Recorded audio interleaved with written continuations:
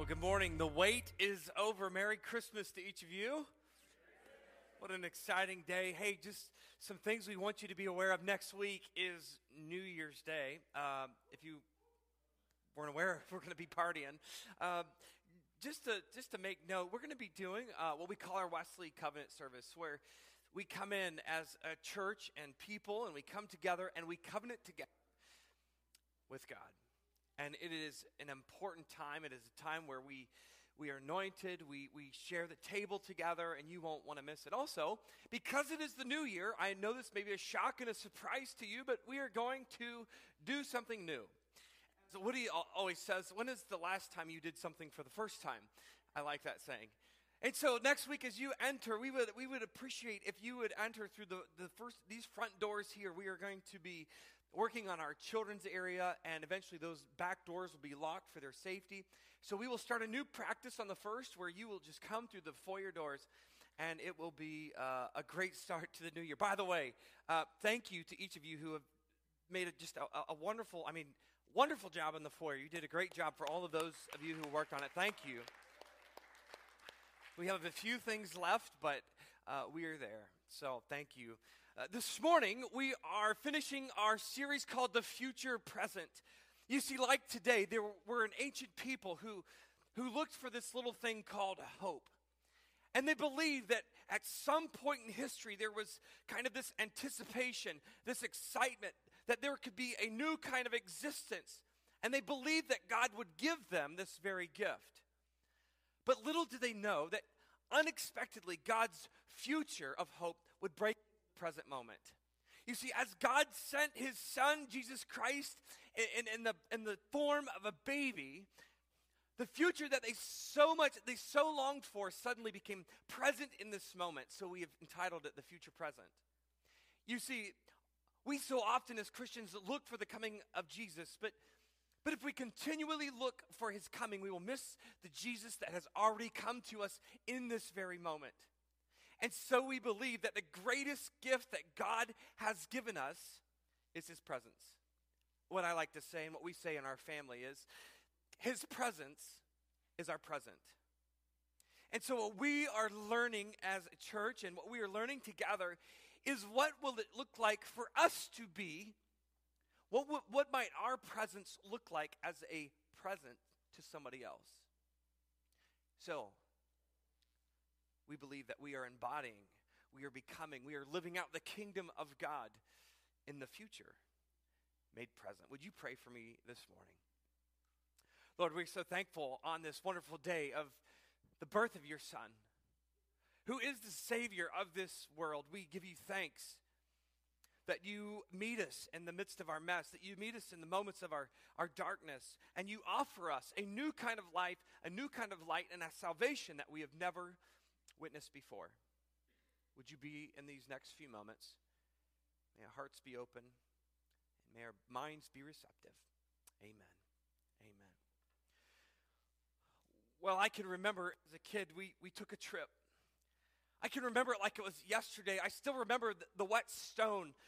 I can remember the dampness of the rocks and the moss that were around me. I can remember the damp dust that covered the floor of this historical masterpiece. I can remember the history foretold of Indians who lived this clandestine culture underneath the earth's crust. I remember the diminutive opening that led to new discoveries of a world we've never seen before. You see, there was something about this opening that was drawing us in, that it was enticing. But it was enticing in such a way that it drew us into this foreboding fear of the unknown. I'll never forget the guide saying, "Come with me." And he kind of took the fear that we had and he put it in front of us and he said, "Come with me." And many of you have been to this place called Mammoth Cave. Now, little did I know this day that I would experience darkness in my life like I've never experienced it before. I can remember as we walked down, and I was just a little kid. I remember the guide dousing the light, and in that moment, the warmth that the torch provided suddenly gave way to a chill and a cold that met the core of my body. I can remember I began to shiver. I was wearing shorts. It was summertime. I began to shiver, and the dark was so dense that I remember I wanted to see if I could see anything. So I took my hand and I put it in front of my face, and I was seeing if I could see a finger or a knuckle or anything at all. Any sign that I was still alive in the middle of this darkness. I can remember the people next to me who were literally inches away felt as though they were now miles apart, lost at sea in the middle of a deathly storm. I think there were others too. You see, I remember a lady, a grown lady, who suddenly began to weep, began to cry. And suddenly that cry turned into this panic-induced scotophobia. I mean, she was so fearful of the dark. She was so fearful that the light would never come back, that she would be left in this darkness to fend for herself. You see, it was in that cave, in that moment, that darkness inhabited every inch of our lives. And it felt like an eternity. It felt like the light would never come. It felt like there would be no hope. And I can remember it was in the cold dark that there was this flicker of light. The guide began to hit stone together. And all of a sudden, the torch lit up. And there was this light that now brought warmth again to us. We were once aware that we're people right next to us. We felt as though we were community. We felt as though we were once alive again. And we now have this light that was governing the path for us to discover the cave that was there all along. We just couldn't see it because we were in the dark. And I remember what it was like to have light give us life. You see, for many of us, Christmas is a time that really brings life to us. It gives us joy. It brings warmth and laughter and hope.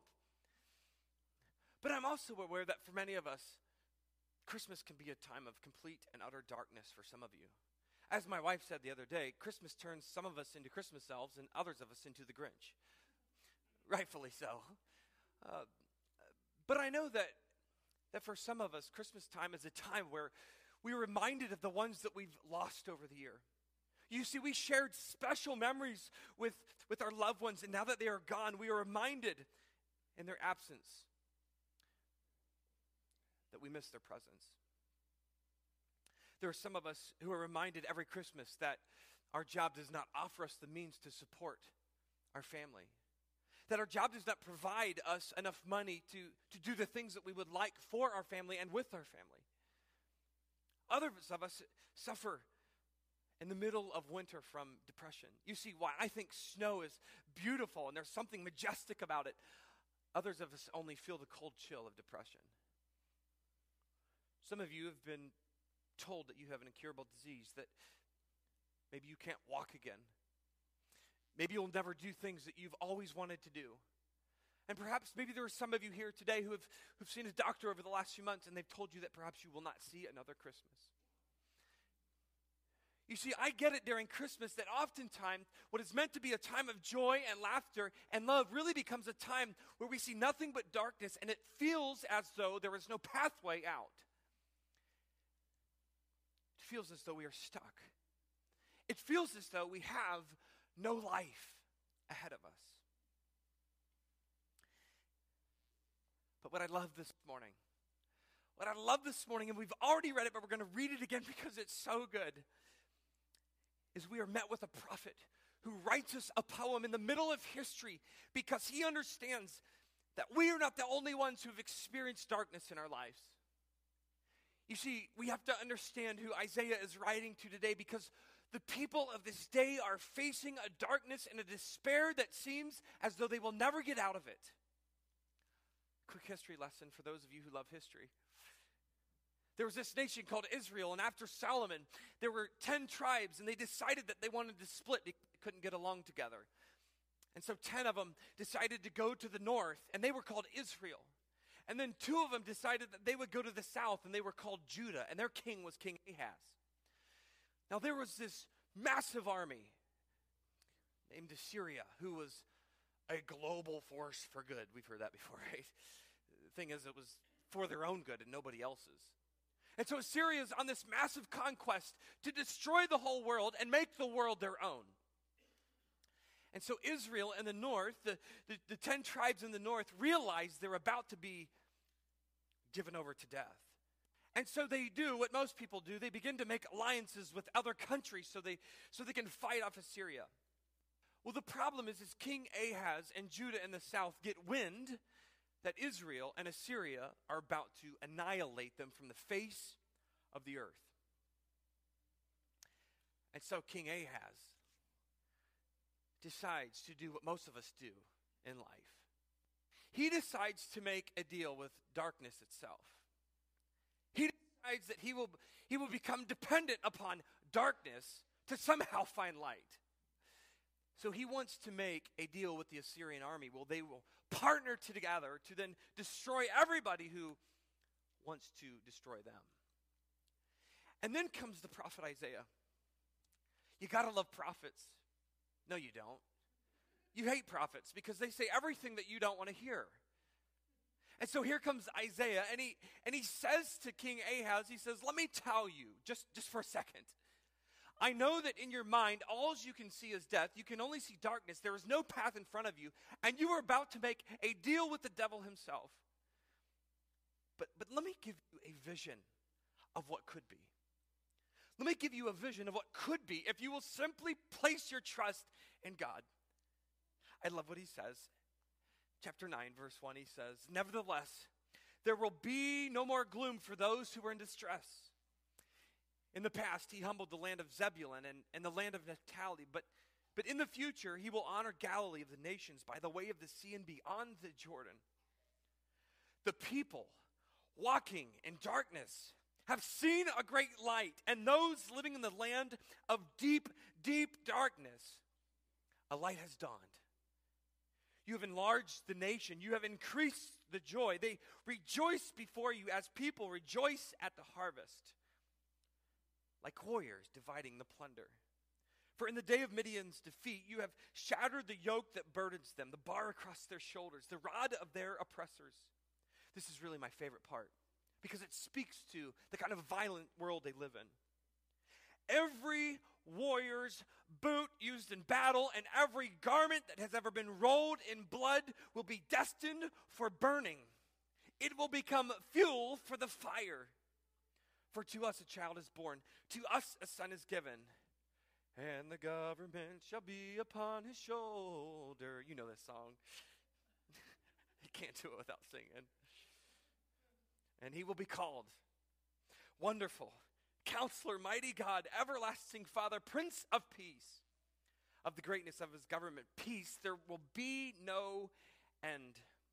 Now, I love this language. He says, he will reign on David's throne and over his kingdom and establish it, upholding justice and righteousness. You have to hear this, because what Isaiah is saying is that this son will do what David was never able to do.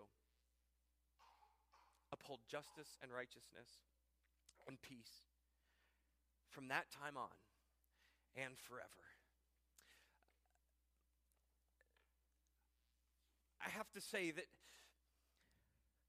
the story doesn't end well. If you know your history, you know that King Ahaz decides he's not going to listen to Isaiah. And he does, as I said earlier, what most of us do. He makes a deal with darkness. He becomes dependent upon darkness. I think for many of us, it's easier to depend on things that are man-made, that are tangible, that are visible, rather than to trust in the invisible, the irregular, the unconventional God. You see, we think it is better to trust in darkness, disguised as light, than to trust in the light that feels as though it's going to leave us in the darkness. And so Isaiah gets that for you this morning. He gets that for the people of Israel this morning, that this is a difficult thing that he's dealing with. In fact, he gives us a picture for just a moment that he gets the darkness. He says in verse 4, he uses this language that says yoke of his burden. And he uses 3 other descriptors. I don't have time to go through those today, but he talks about this yoke of his burden. Now, this language is typically symbolism for a slave servitude. But Isaiah realizes this is not about an individual. This is a national calamity that's about to happen. And so he uses the yoke of his burden as a symbol for foreign domination. Now, I want to talk with you for just a few minutes about foreign domination. And I'm going to give you a really good visual and story. But many of you remember 9/11. Many of you remember these moments that were so questionable. We had no clue what was happening. We were uncertain if someone was invading us. It felt as though I was rewatching Red Dawn and we were left to the whims of Patrick Swayze. Some of you have watched Red Dawn. That's what it felt like in that moment. And we were concerned, is this just a temporary thing? Or is this something that's going to last for a long time? Are we going to have random soldiers walking our street, foreign soldiers walking our streets, now ruling our lives? You see, it was just that moment in history for us that made us feel like life would never be the same. You see, the life that has given us so much freedom and so much joy felt as though it was going to be in just a split second. And I can remember, it was as though perhaps we may have to live in a different culture. You see, foreign domination, the idea of foreign domination and countries invading other countries is that whoever is invading wants to make the country look more like them. That we will indoctrinate them, we will force them, we will shape them into us because we're the ones that get it right. I think for us, foreign domination is a difficult concept because, quite frankly, we're the ones that do all the dominating. But perhaps today we could make a connection, a theological connection in your life about what foreign domination looks like. You see, I think foreign domination is a subtle thing in our lives. Each of us lives out of some kind of story. I think stories are who we are. But there are counter stories around us that are trying to, in some sense, force themselves upon your lives. They are trying to reshape you into something other than what God has created you to be. You see, God has designed a life in such a way that when we live into that design, life is perfect. It may not feel like it, but it is. But there are counter stories around us that want to pull us away from what we know as God's followers. And so the counter stories that are coming at us every day that we buy into without even thinking about are things like power. We love being at the top. Money. How you going to pay all them fines? Straight cash, homie. Sorry, that's a bad joke. Randy Moss. So we have power, we have money, we have fame, we idolize beauty, and we idolize our identity in the jobs that we work. And somehow we think that those things will bring light and life into the world. But all you are is a petty little slave to the world's whims. You got me? So I want to give you a story this morning that kind of helps you understand what I'm trying to say. This is the last time I'll do this, I promise. It's the end of the year, so I won't do it again, but many of you know I love Vikings. Vikings has been on my mind. I dream about Vikings. I dream about being a Viking. For some reason, I think it'd be cool to be shirtless in sub-degree temperatures. Sub-zero temperatures. Yeah, definitely not. But I'm reminded of this story. There is this English monk named Athelstane who lives in England, and he's a Christian. He's a practicing Christian. He prays every day. And all of a sudden, the Vikings realize that they can travel west. They don't have to travel east all the time. And so they travel to England, and they decide that they are going to plunder this village and the monastery that Athelstane lives in. And so here they come, the Vikings, and they destroy the church, they destroy the town, and they annihilate every person that was in the church, except for Athelstane. Now, King of Ragnar, this big stud from Scandinavia, decides that he will take Athelstan back to his country, where he will serve as a slave in a foreign country, where Athelstan, a Christian, will essentially live in exile, serving the Vikings. What I love about the story is that throughout the series, Athelstan is committed to God.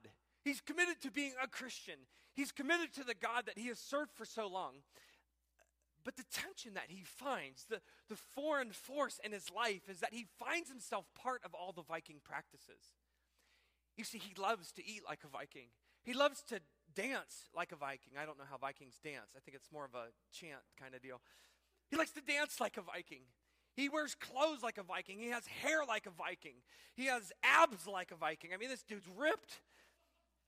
And he looks, although he's a Christian, he looks exactly like them. And the tension that we see with Athelstan over time is that he's on this spiritual pendulum where he's going from, yes, I believe in God, and some of you have been here, to yes, I want to believe in the Vikings God. You see, the Vikings are very spiritual. They love Valhalla. They love Odin and Thor. And so he is caught in this tension of going back and forth. Who am I in this middle of exile? Who am I in foreign domination? And so it's in the middle of his darkness. It's in the middle of the darkest moments that God meets him. It is in the middle of the questions. It is in the middle of losing people in his life. It is in the middle of those dark moments that God meets him. And so I want to show you, because I can't describe it in words, but the imagery given here ties in with what Isaiah is talking about this morning. So I want to show you this clip.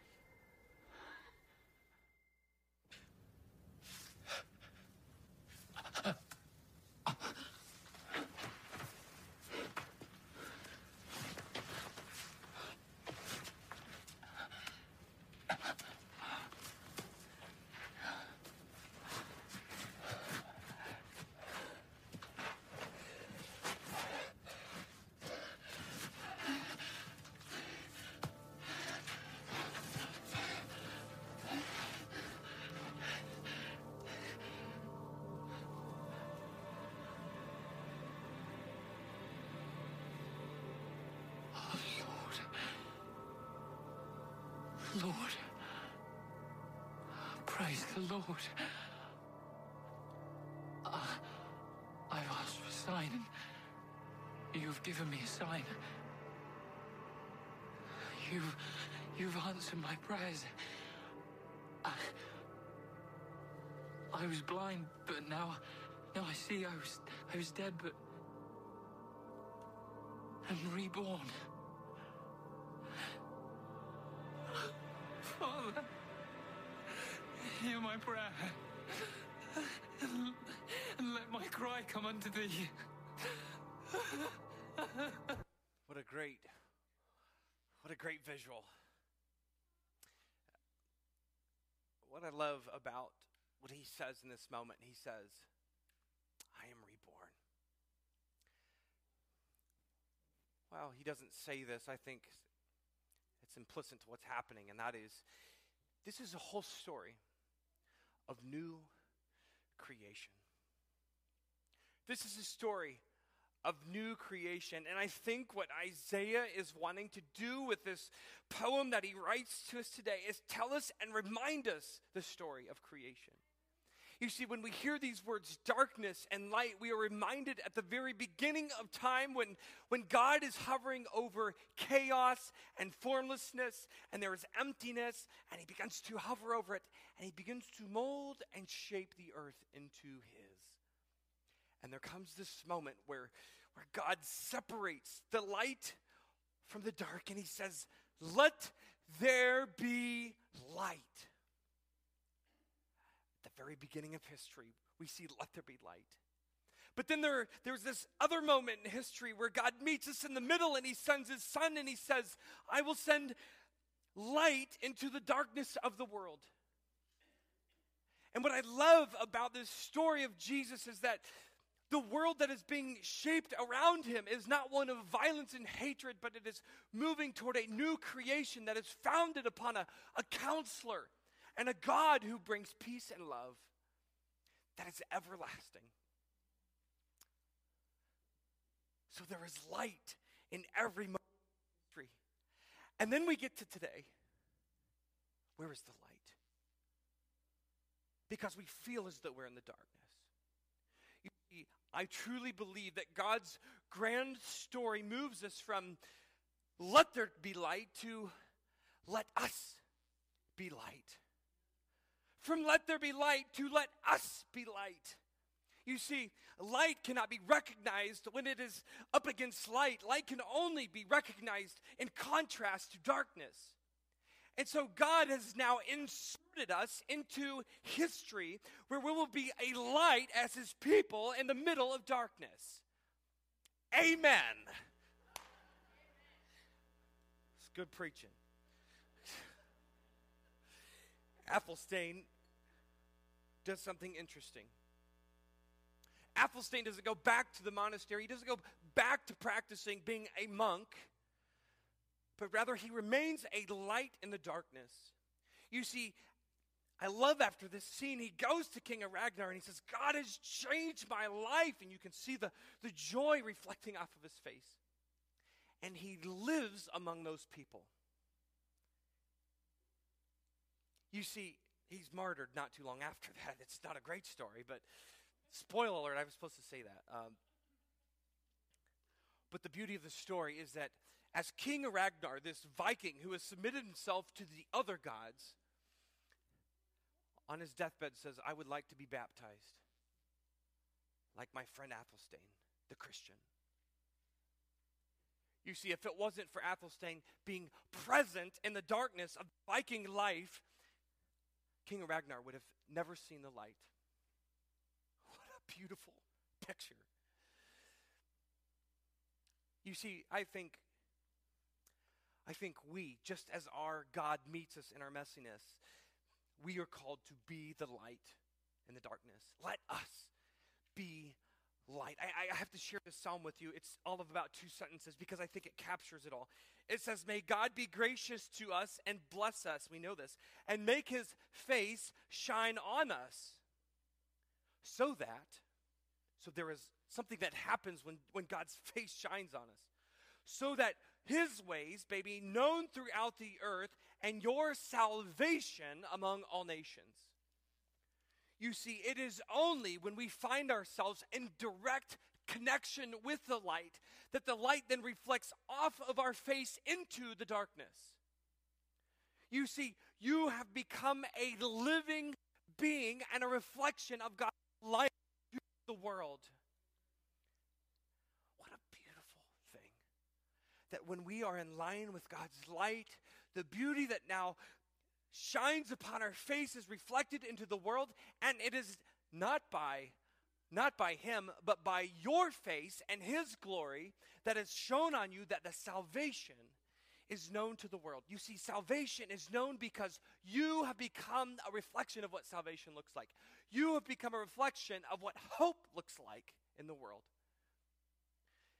Whew, I'm excited. I don't know what's wrong with you guys this morning, but this is great.